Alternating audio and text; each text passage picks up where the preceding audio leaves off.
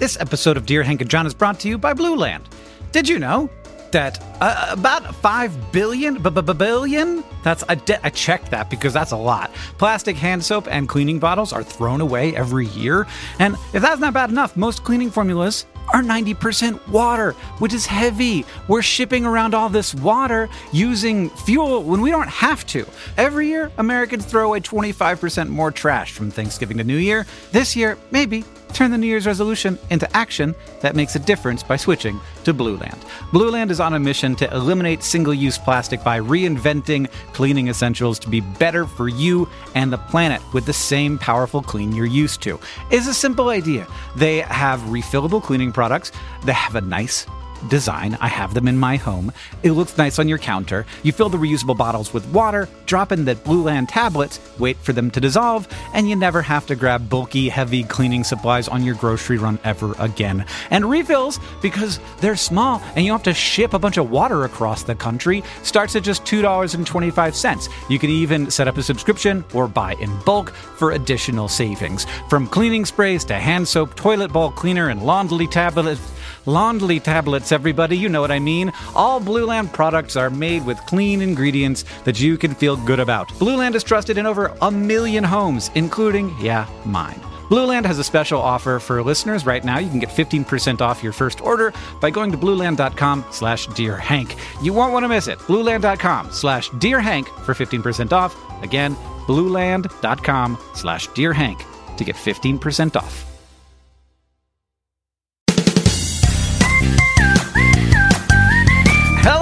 Welcome to Dear Hank and John. Or as I prefer to think of it, Dear John and Hank. It's a podcast where two brothers answer your questions, give you DBC advice, and bring you all the week's news from both Mars and AFC Wimbledon. John, the other day, I came out and my bicycle was still locked to the thing, but the tires had been removed from the bicycle. You know how this can happen sometimes? They're like, well, we can't steal the whole bike, might as well steal the tires. Sure.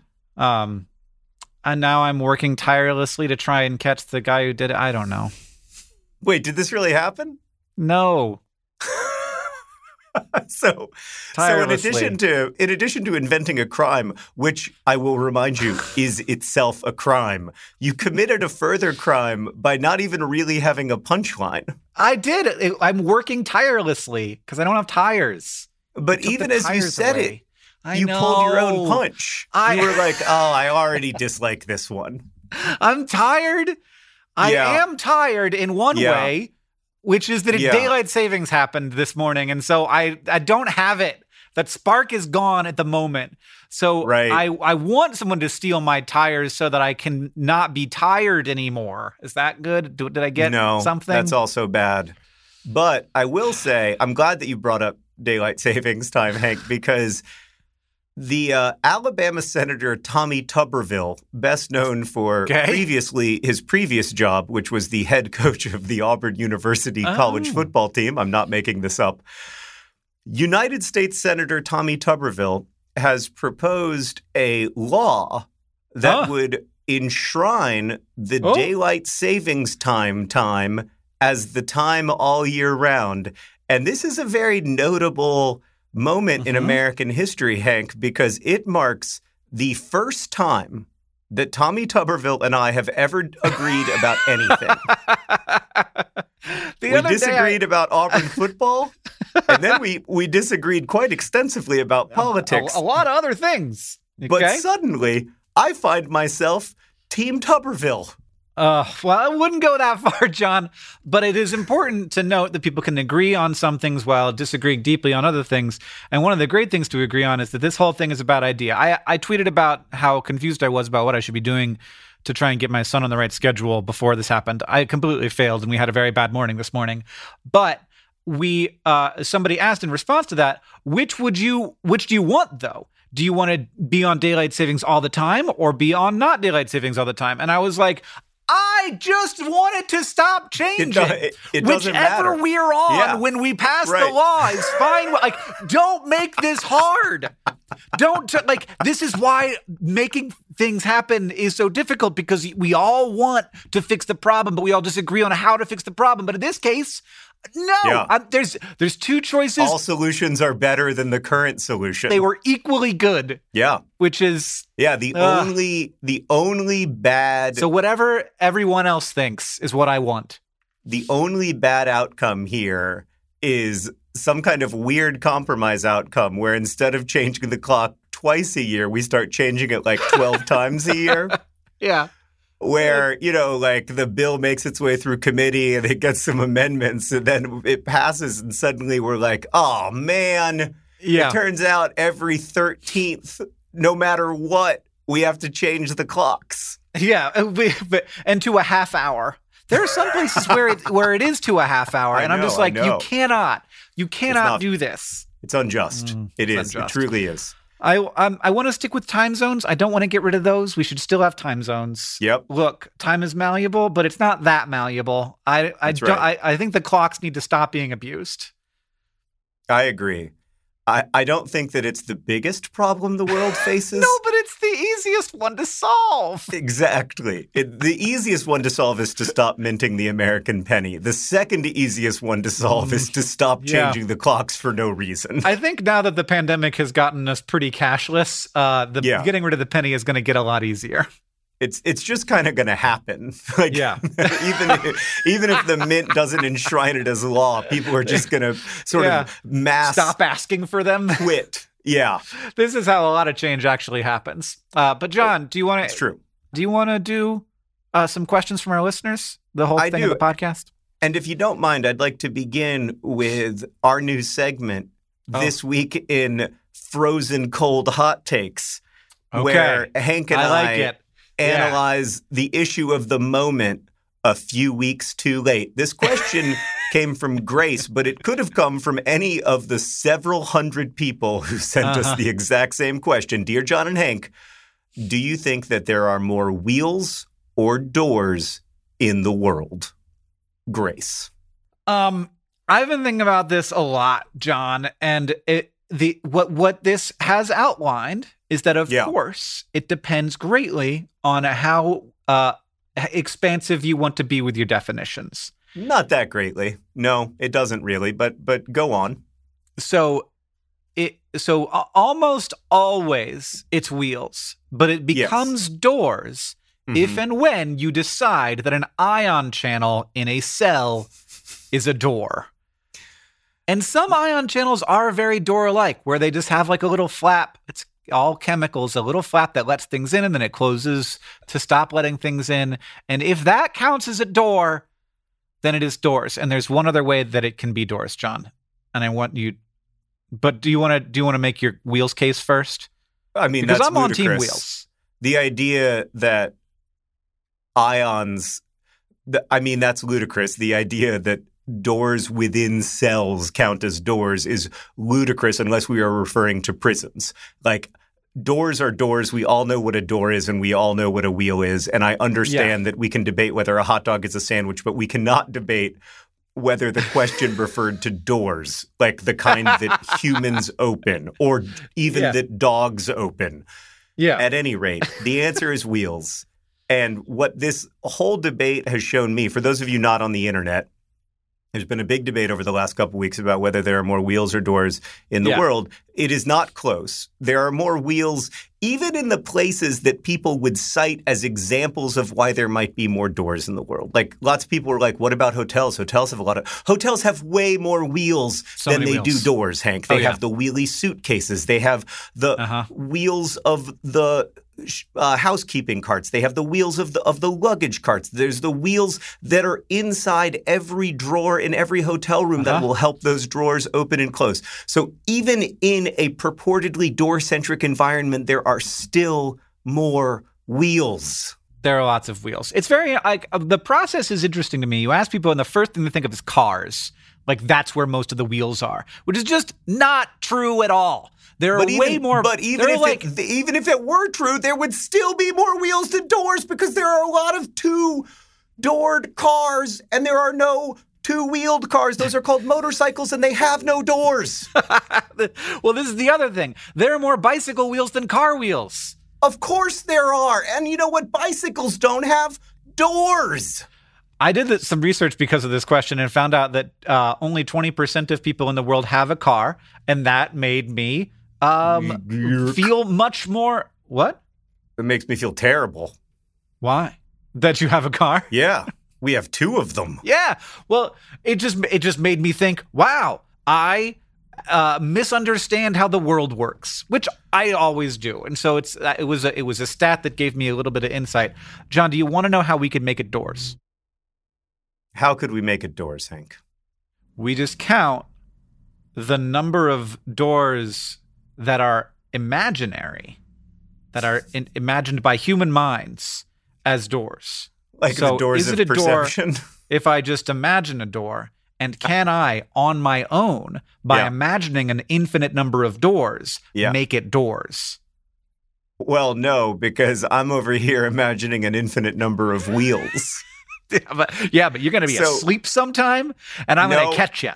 No, okay. So you can make it a tie, right? This is how you make it a tie. You make it a tie by having an infinite number of doors and an infinite number of wheels, including like the wheels of time and the doors of perception, right? Yeah. That's how it becomes a tie, because that's a countable infinity. It's the same size as another countable infinity. Mm-hmm.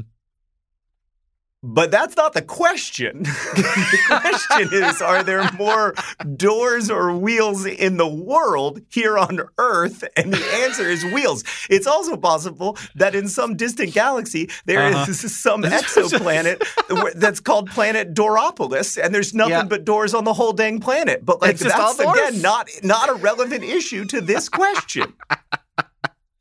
Yeah, I like all the people are doors and all their pets are doors and they sleep on doors.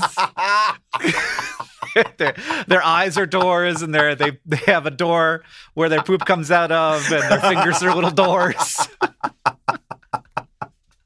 It's a very creaky place. Just it's like they have doors in WD-40. That's it. Right. Like, whereas we have like a high dependency on liquid natural gas, they're like, oh God, we need a lot of WD-40 to make this joint work. We need some more lubrication. Very creaky.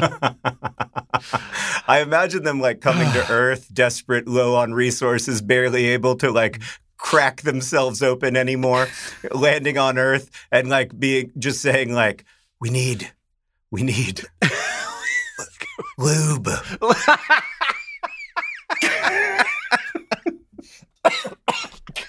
I thought that I was ready. I thought that I'd predicted the joke accurately, and I hadn't. So this is what I love about Cole Hot Takes. Is that you think there's nothing left to say, but there is. Yeah. I have to tell you, Hank, it just showed me again that if you have an issue, and it doesn't matter what the issue is, it doesn't matter how ludicrous the issue is, if you have an issue that it is possible to take two sides of, a sizable number of people will take both sides, even if one side is obviously wrong. Yeah. Well, you side it up. And God, we love to take sides right now, especially on the internet. John, I got another opportunity. We love a side taking issue. I have another opportunity for this. It's from Ashley, who asks, Dear Hank and John, my friend and I were recently at a restaurant that is themed around space aliens. We noticed a drawing of an alien on the wall, and he had two teeth, one on top, one on bottom. This raised the question, why do we have individual teeth instead of just one big wide tooth on the top and bottom of our mouths? Is there an advantage to having small individual teeth, or would having two very wide teeth actually be better for us? Asteroids and aliens, Ashley. Taboki and I talked about this for a solid 15 minutes. So okay. Can I give you my guess? First, I'd like your thoughts. Yeah. My guess would be that the great thing about having multiple teeth is that if you break one, it's not a catastrophe for the rest of them. Yeah, this definitely is a part of it. So imagine that you crack a tooth. That's bad. That's a whole bad vibe. Imagine that you crack your tooth. Yeah. and it's a big wide tooth, and then like I don't know, like it just like the God, that sounds so painful. First of all, how do you feel? How do you feel just before it's even broken? How do you feel about the idea of your mono teeth? It's a good look. Yeah? Yeah. I like how it looks. Oh, yeah. I think it'd be a cool look. I think it would really reshape humanity to just have like a band of bone exposed. It'd be easier to brush. Bone. Yeah. Huh? I mean, like, it'd be easier to brush. You wouldn't have to floss. Yeah. You wouldn't have to floss, which is a big advantage. There would be no opportunity to floss. There's nothing to floss, There's nothing to floss. But I might take that trade-off. Having broken a couple teeth in my day, if you multiply that pain times 18 or 24 or whatever, I do not want to experience that. Like, I will floss every day for the rest of my life, never to feel that. All right. I've never broken a tooth, but I feel like I can take your word for it. The other thing that we came up with is that your teeth kind of fit together when you close your jaw. Yeah. And that is probably in part due to the fact that they can float around a little bit to find their sort of best situation. And if they were one big monotooth, you might end up with like one of the cusps of one of your teeth not fitting right, and it just being like less good to chew. And then that might like be something that was selected for so that it improved the ability of a bite to have more teeth. But I think it's gotta be mostly like you want some backups. So if one goes bad, you got others around. Yeah, it's like having a fail-safe built into your airplane. You want a backup system. And this isn't that weird though, because there are animals that kind of have two teeth, which is like everybody with a beak. Right. Two teeth. Right. Some animals have beaks and teeth, but we don't need to get into them. What? Yeah. Well, now we do need to get into them because I don't know that. Oh, yeah. What do you mean some animals have beaks and teeth? Yeah, there's birds with teeth, Hank. Everybody knows that. Yeah, there's birds with like serrated beaks. Yeah. Like geese. Which are teeth, if you will. I guess they're kind of teeth. They're not teeth, but they're teeth. Let me read to you from the website 10amazingbirdswithteeth.com. Yeah, I definitely feel like they know more than I do. Yeah, I mean, I'm looking at some birds that it's difficult to argue that these birds don't have any teeth. They don't have teeth like we have teeth. But, yeah, oh God, they have got teeth. Now I'm starting to think that my definition of teeth is too expansive and or my definition of doors is inadequately expansive. I'm not sure if birds have teeth. Categories don't make any sense. Let's move on to another question also about teeth. This one comes from Paige, who writes, Dear John and Hank, are there more teeth or more legs? Oh, no. There's got to be more legs. It's not even close. Yeah. It's more legs. It's not even close. Yeah. It's got to be. Insects. There's so many insects. Yeah. If you weighed up all the humans and all of our livestock and all of the mammals on Earth, and then you weighed up all the fish and whales and dolphins on Earth, it would weigh less than all the insects. That's wild. Do you have that one confirmed? Is that from a reputable source? I'm not saying it sounds completely plausible. I'm not saying you're wrong. Yeah, they have the largest biomass of any of the terrestrial animals. It's possible. If you added fish in, maybe not. But hey, who knows? Yeah, it's close. It's relatively close, but I think insects have all mammals, livestock, and fish outweighed by just a little bit. I believe it. And look, they have like 6 legs minimum. Yeah. So it's got to be legs. Or I guess, yeah, 6 legs minimum. Yeah, and we got a lot of teeth, but there's not very many of us. And some fish have a lot of teeth, but there's so many, like per unit of biomass of like fish. There's way more individual insects, and they all have at least 6 legs apiece. It's got to be legs. That was easy. Yeah. Unless it's the legs that I'm imagining. I'm just going to imagine a lot of teeth. Can I tell you some more? Infinite teeth. Can I tell you some more fun biomass facts? Sure. Fungi outweigh all animals combined. Wow. Insects, fish, mammals, everything. And insects. And fungi plus animals plus all the spiders weigh about spiders are animals 1/3 as much as all the bacteria. This is yes. We do not have a great conception of how much of the earth is composed of bacteria, which is a lot of the living stuff. Bacteria outweigh animals by a factor of 35. Yeah, this is just for clarity. It's disgusting. You are confused, we are covered in them. This is not individuals. This is by mass. Oh, right. There's no, there's no individual. There's no like single staph bacterium out there that's like pumping iron, weighing 650 pounds and being like, someday I'm going to be Mr. Universe. No, of course, it's all of them combined. But there's a ton of them. Yeah. There's so many of them.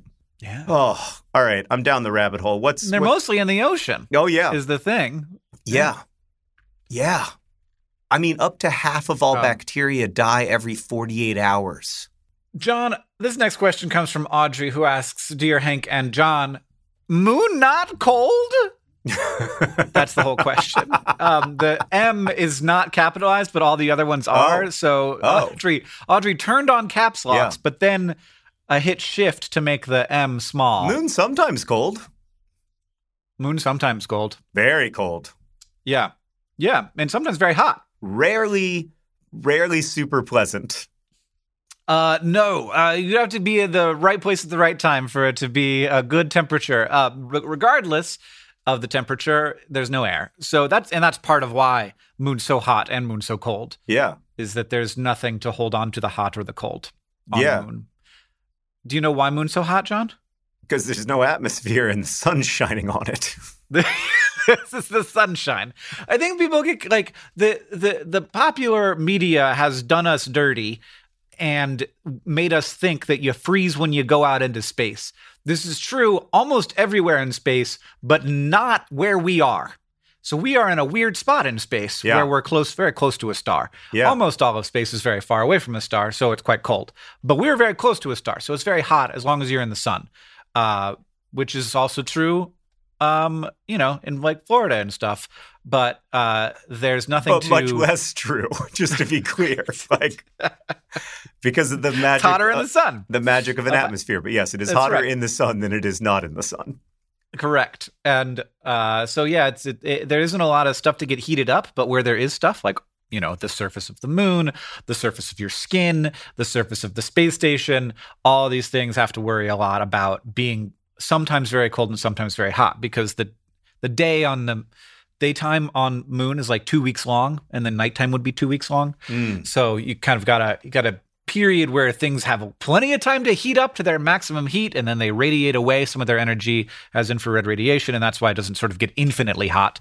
And then you got plenty of time to cool down on the opposite side of that. Whereas the astronauts had to stay cool the whole time, because when they went up for the Apollo missions, they were in the day the whole time. They did not want to have them be in the night, because that makes things harder. Yeah.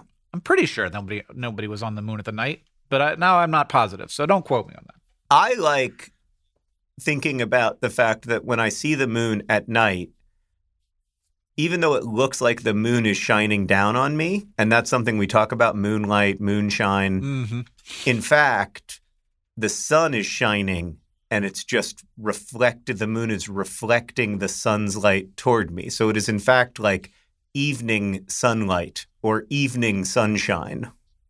I think that's really lovely. Yeah, and even during the day when you see the moon, that's sunlight bouncing off the moon. The moon is very dark, too, so it's just a lot of sunlight sitting in. Yeah. So anyway, moon not cold, except for half the time when moon's super cold. Yeah. It's confusing. I mean, it is a little counterintuitive, because the moon looks cold in the same way that Mars looks hot. It just does. Yeah, that's also confusing for sure. And Mars cold. Mars always cold. Mars always cold. Mars can get colder or hotter, but it's always cold. Hank, we have another science question from Addie, who writes, "Hello, my name is Addie. I'm 9 years old, and I just wanted to ask you this. What if my colors look different than yours? Like, what if my blue is your pink? Definitely not your daddy, Addie." Oh. Thanks, Addie. Good one. I don't think that we actually know. We don't know whether or not my blue is your pink. Well, we kind of know, right? Because we understand the way. So, Addie, the way that we see color is that certain colors are. Hank's going to explain to you how we see color, Addie. So light wiggles, and it can wiggle different. Yep. And colors are just are just like light that has different wavelengths, so different amounts of wiggles between physical points. So like more ups and downs in an inch, which is wild that this is how it works. But that's what color is. That's how it works. And so what we do know, Addie, is that when light shines with those different wavelengths, with a different number of wiggles in the same section of space, that's how we see color. And we know that all of our eyes that see color in fairly similar ways. And so we can presume that when you see the color blue, I also see the color blue.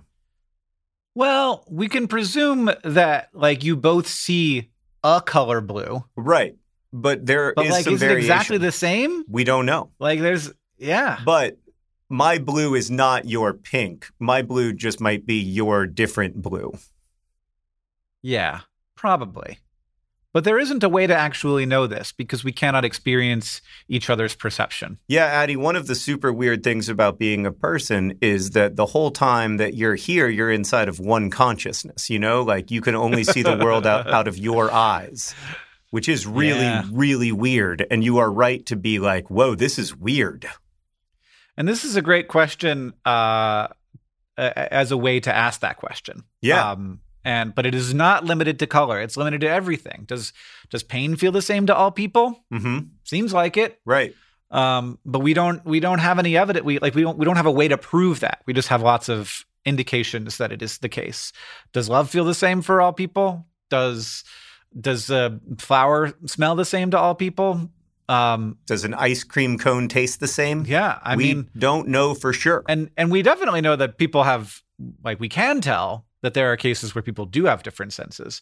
Specifically, taste is like one that definitely has variations, and that people can taste things differently. And there is reason why some people don't like some tastes, and some people aren't capable of smelling certain smells. Some people aren't capable of smelling at all. Yeah. Oh my gosh, what a world. So, yeah, the world is complicated and messy, and you can only see it out of your eyes. But when it comes to trying to understand what it looks like from other people's eyes, the best way that we have invented so far is listening and trying to pay attention to what other people tell you and believing that their experience is real to them. John. Which reminds me that today's podcast is brought to you, Addie, by the fact that we are stuck inside of just this one flesh sack for the whole time we're here. This podcast is also brought to you by the infinite number of wheels I am imagining right now. Boom, done. Argument settled. Except that this podcast is additionally brought to you by the infinite number of doors that I am imagining right now. Boom, unsettled.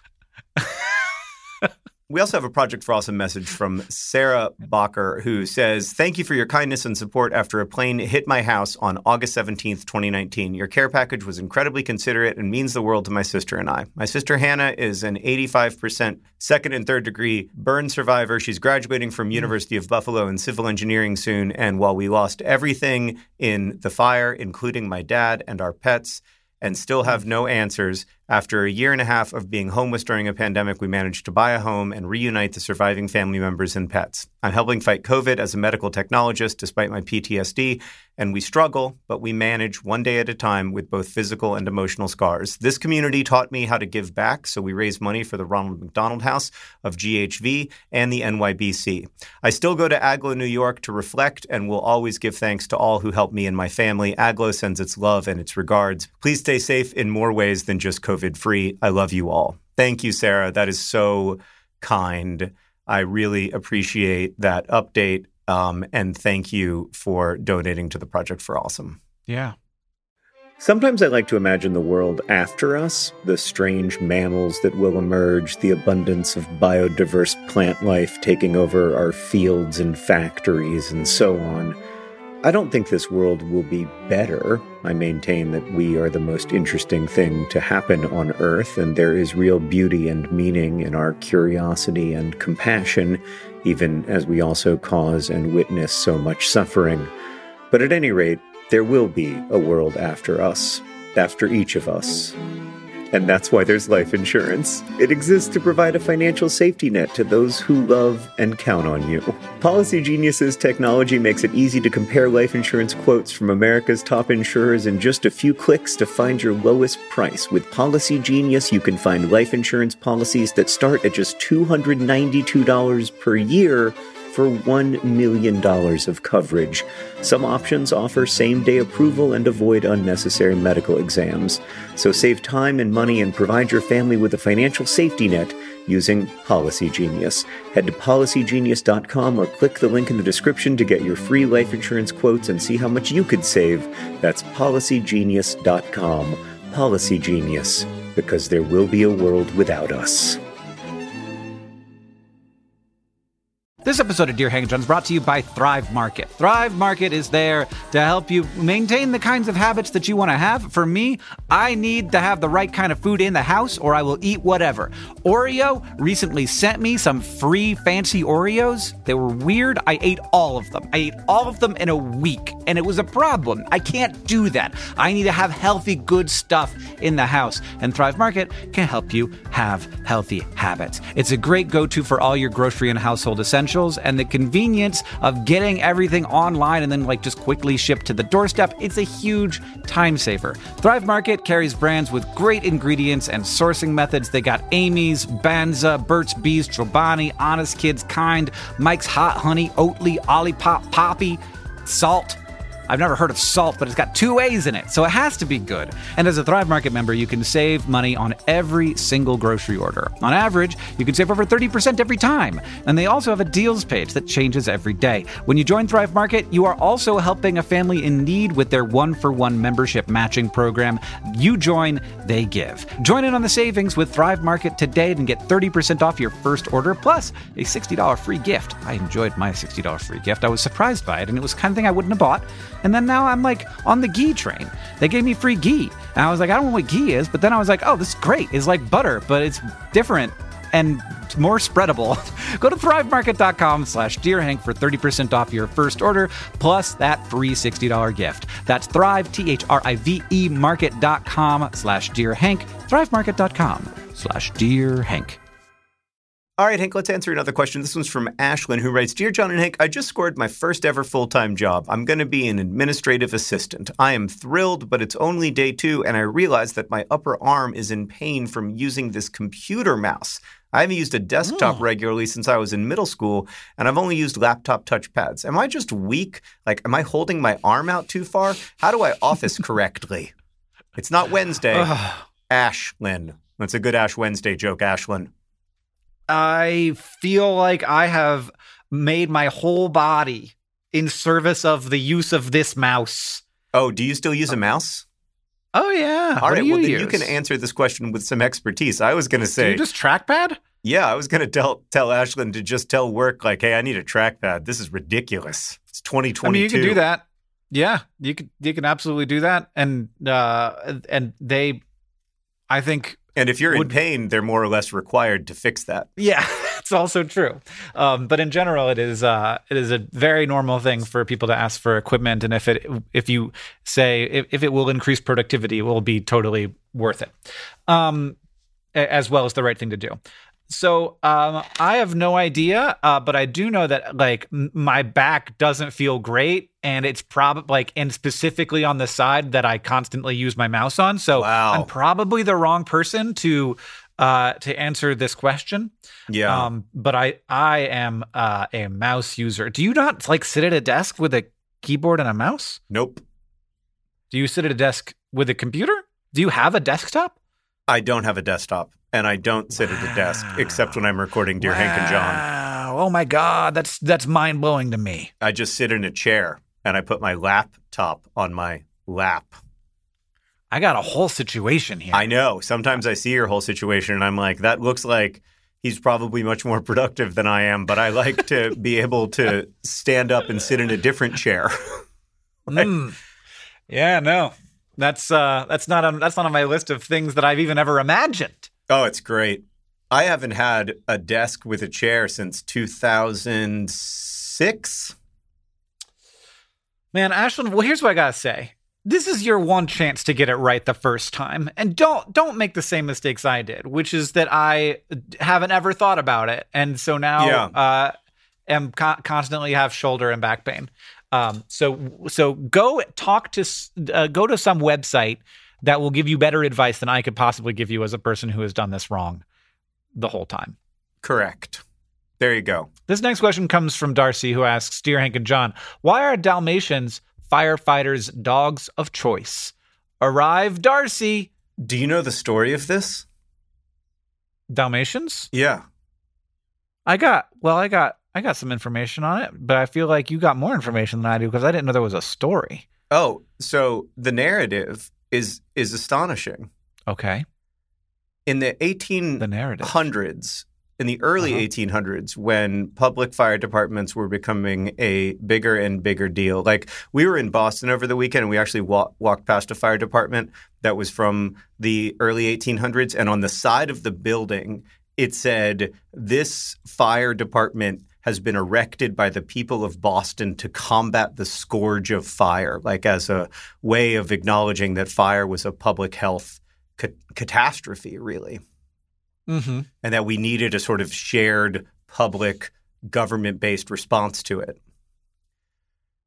And in the early 1800s, when firefighters were deciding what their dog was going to be, there was a contest where a series of dog breeds were asked to perform all different kinds of tasks related to supportive firefighting. I don't know if I believe you. And the Dalmatian won, and it was a big national story, front page of New York Times. You know, the Dalmatian is the firefighter of the future. Why don't I believe you? God.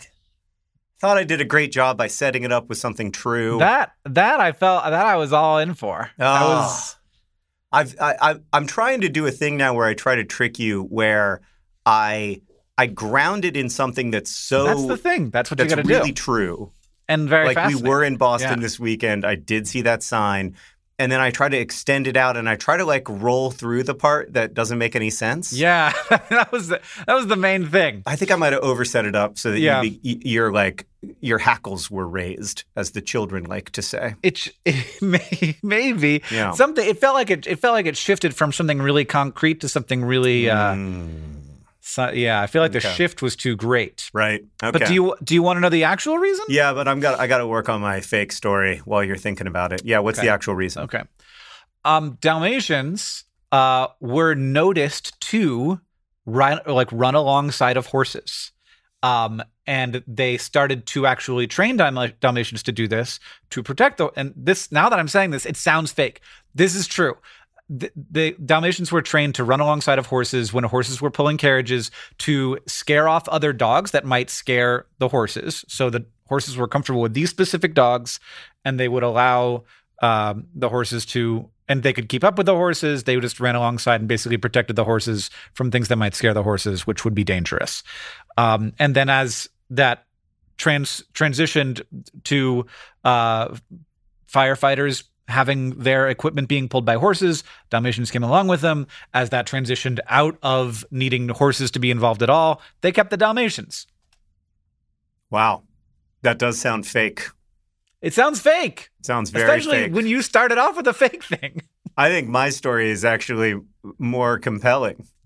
More believable. That's the case oftentimes with fake things. Oh, Hank. Yeah. Speaking of fake things. Yeah. Did I tell you about my extremely minor contribution to the history of the world? No. Hank, maybe the coolest thing that has ever happened in my entire career happened last week. Okay. So when I was writing the Anthropocene Reviewed book, I was writing about Staphylococcus aureus, this bacteria that causes a lot of human suffering. And I wrote about the first person who was ever treated with who had a life-threatening illness who was ever treated with penicillin. It was a police officer in England named Albert Alexander in 1941. And the story, and I read this story in all these medical journals and everything, the story was that Albert Alexander was pruning one of his rose bushes in his prize rose garden when he got a cut on his face that resulted in this staph infection, and then he had to get penicillin. Now, unfortunately, Did he prune himself in the face? Exactly. Great question. So unfortunately, Albert Alexander died of this infection. After receiving penicillin, he got much, much better, but there wasn't enough penicillin in the world at the time to even treat one person. And so the infection returned and he died. Penicillin is so recent that his daughter is still alive. She is in the United States. She's a painter. And this story that he was like cut by a rose bush and that led to this staph infection, it's believable in the sense that very small scratches could be fatal back then. But it just didn't make sense to me. Like, it's so metaphorically resonant, like killed by a beautiful rose, that I was like, this seems a little much, you know? And also I couldn't find any good sourcing for it. Like, all the sources were referring to each other. And then finally I found a first-person account by the daughter who was like, my dad was working as a police officer in England during the Blitz, and he was injured by shrapnel. And that's how he got this infection. And so that's the story that I used in the Anthropocene Reviewed book because it was the only first-person account that I could find. A medical historian reads the Anthropocene Reviewed book and is like, that's not the story. That's not the story I've always heard. And then last week, he published like a 5,000-word authoritative account of what actually happened to Albert Alexander. It turns out that he was injured in the Blitz. When the bombing was, that where he was injured, what happened, everything. And this little tiny piece of history has been changed. You did it, John. Well, I didn't do it. The historian did it. But work was done. I contributed in a small way, and it just makes me so excited and happy. The article is called Guns Not Roses, Chef's Kiss of a title.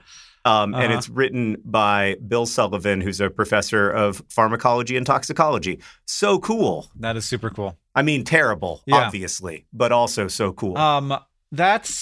We run into stuff like that quite frequently in our work where we come across something that's just like, this is great. It's a great story. And there's a lot of articles about it, but they all point to each other. Right. It's just like a big circle of people saying that it came from here. Right. And I've tried to get to the bottom of some of those, and you end up 6 hours in and like, this, I can't.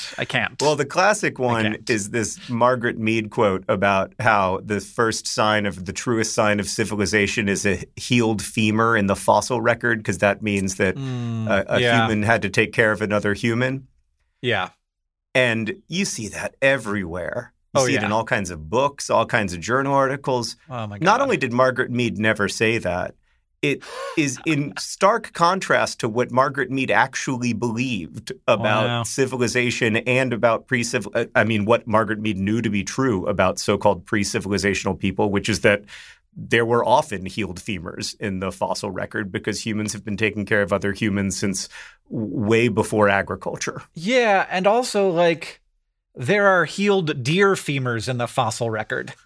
Right. Yeah. Sometimes you figure it out. Sometimes people figure out a way to make it work. Oh, Lord. Yeah. John, you have another question? What do we got? What are we doing? Yeah, I got another question for you. Okay.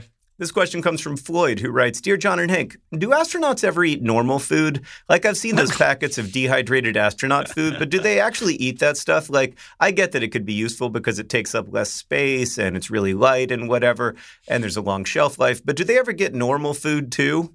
Not pink. Floyd, what a great question. I have no idea. I think that they can sometimes get a little bit of normal food, but it is a special occasion type of thing. In fact, in the Apollo missions, one of the I don't remember what it was. It was like a corned beef sandwich or a pastrami on rye, but like one of the astronauts smuggled a sandwich on, and it was like a problem because like there were crumbs. The crumbs got all over the place. It smelled really strong, and the other astronauts were kind of pissed off at him. So, God. The Apollo missions were full of like people being like, just maybe not taking the taking the mission as seriously as they could have. But now I think that like, so almost all of their food is, it has to be reheated for sure. Like they're not cooking up there. You can't cook in space. Mm-hmm. So that's one of the reasons. You have to have the food be prepared. And then, so they're heating it up in basically, it's not a microwave, but it's a fancy oven. And it's often rehydrated because you don't want to like, it's just heavy. Water is heavy. They have water on the space station. They sort of want to keep those things separate. So they bring the food up without water in it. But there's like also stuff that's fairly normal. Like they use tortillas a lot, for example, because they don't have a lot of crumbs and they don't have a lot of water weight. They have some, but astronauts are constantly like spreading stuff on tortillas. So it depends on what you mean. There's plenty of normal-ish food, though. That sounds like regular food to me. That's my lunch most days is something spread on a tortilla? Yeah. Peanut butter or cheese on a tortilla. Spreading cheese? Yeah, Spreadable cheese? Well, I guess you don't spread it so much as you melt it. Okay. That's fine. I mean, hey, if you were spreading cheese, that'd be fine. Just cheese whizzing it up on that tortilla and then like smoosh it around. No, I can never. Sounds delicious. I can never use spreadable cheese ever again for the rest of my life because of all the times I had to interact with the spreadable cheese machine at Steak and Shake. Like people would order chili mac or whatever, and I'd have to pump out the cheese, and then when you have to clean out the cheese machine and replace it with new pumpable cheese, it does not. It lives long in the memory, Hank. Let's put it that way. Well, I am still on board with spreadable cheese, and though I don't have the opportunity that often. Well, yeah. I do, and I just don't take it. This question comes from Elijah, who writes, Dear John and Hank, sitting in this third-floor classroom, turning the complexities of linear algebra over in my head, I find myself looking out the window and seeing a sprinkler watering a grass soccer field. And doing so, I noticed an everyday phenomenon that perplexes me. The sprinkler casts a shadow, but water generally is clear. We can see it, so it's obviously not completely clear. But still, how does moving water cast a shadow? If this water were to sit in a clear tank, any shadows it casted would be negligible, right? I appreciate any illumination you can provide on this matter. Support your favorite nonprofit, Elijah. It's a Prophet Elijah joke. Oh, yeah. I wouldn't have got there. So the sprinkler in question is not the actual physical; it's the water that is being sprinkled is casting a shadow. The reason, if you had a large sphere of water, it actually would cast a kind of shadow, not because it's blocking the light rays, but because it is moving them. So it's basically each individual little piece of water being sprinkled by that sprinkler is a little lens, and it's diffracting the water in all kinds of directions. So effectively, all of the area around the shadow is a little bit brighter, and the area in the shadow is a little bit darker, because a little bit of the light, but most of the light isn't being absorbed. It is being refracted elsewhere, and so you get that effect where it looks like there's a shadow. Wow. But that light is ending up on the ground somewhere else. Or it's being reflected from inside of the drop and being shined up into the sky. Cool. Well, there you go. Go back to linear algebra now, Elijah. Well, it might come in handy if you actually want to do the calculations for how that is actually happening, because optics is a pain in my butt. Oh, it's John, so complicated. What is the news from AFC Wimbledon? All right. So here's how desperate the situation has become, Hank. Last week, I got a message from somebody who works at AFC Wimbledon who said, hey, can you make a video for the boys? Oh. So I did. I made the best motivational video I could make. I spent half a day on it. I worked really hard on it. It's all about how spring is coming and how, when you're in the depths of winter, you feel like it'll never be spring, but spring comes anyway. And spring is coming for AFC Wimbledon. And I tried to be I tried to just channel my inner Ted Lasso and go full fire. How did they play? Have they played a game since then? They have. Yeah. They lost. We don't need to talk about it. They lost 2-0. It did give us the occasion to sing my very favorite soccer chant. You're nothing special. We lose every week. Oh, no. Which lately we do. And yet, somehow, some way, there continue to be but there continue to be 4 teams that are worse than us. AFC Wimbledon have lost. Well, we haven't won a game in 2022, and it ain't the beginning of the year. It's been a really, really, really difficult time. I do not have a lot of confidence that we can stay up. Certainly if we keep playing like this, we won't. There are 8 games left in the 2022 League One season, and we need to win some of them. So, yeah, it's definitely the most, I don't know. I mean, every year at this time of the season, I'm really worried, but usually I see glimmers of hope, and at the moment, I just don't. If I'm being honest. Like, it seems like it could happen, but it's going to be luck if it happens. I mean, one year we would have definitely been relegated if the season hadn't stopped because of COVID. So we've certainly, I mean, I don't know if it's correct to call anything associated with COVID luck, but certainly Wimbledon have been in this situation before, if there is a comfort. In fact, we've been in it every flippin' season for the last 5 years. Yeah. So we'll see. We've got to turn it around, though. And I'm sorry that my motivational talk didn't do it. We've got to find a way, though. What if you get, now stick with me. Yeah.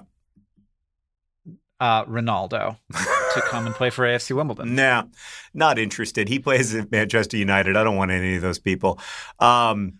Maybe Mo Salah, though, could go out on loan for 6 weeks. Because we're really struggling in front of goals. So if we what about somebody who's retired? They were really good, but they retired. Sure, bring back David Beckham or Pele. Yeah. I'd take 79-year-old Pele at this point. Yeah. He's still got an eye for goal. He's a finisher. He doesn't. Yeah, we just put him up front and we say, listen, stay where you are. You're going to be offsides most of the time, but we don't need you to be onside most of the time. We'll get it there. We'll bring it up, get it up past you, and then you go. Stand at the top of the box and wait, and we will get the ball to you once or twice a game and then shoot. He is 81 years old. That might be a problem. I would take him in a flash. This is a bunch of 17-year-olds in Pele. We've got one adult. Pele. So this week in Mars news, the Mars Ingenuity helicopter. I guess it's the Mars Ingenuity helicopter. It's been flying around Mars for almost a year now. Yeah. It is still going. Yeah. It just wrapped up its 21st flight. Wow. It's flown more than 4.6 kilometers. Wow. And it is actually now doing work. So in the beginning, it was like, let's just make sure this thing works. And if it works, that's going to be the mission. Like, we're going to be like, hey, we did it. Congratulations, everybody. Mission success. But they did have some secondary objectives. And the big one was like, could this thing be helpful for scouting with a little bit more detail than we can get from space where we want the Perseverance rover to go, and it's doing that work. And scientists have estimated that this has saved some significant amount of time for the rover, so that it isn't making scientists aren't here on Earth making complicated decisions. They have more data and can make the decisions faster.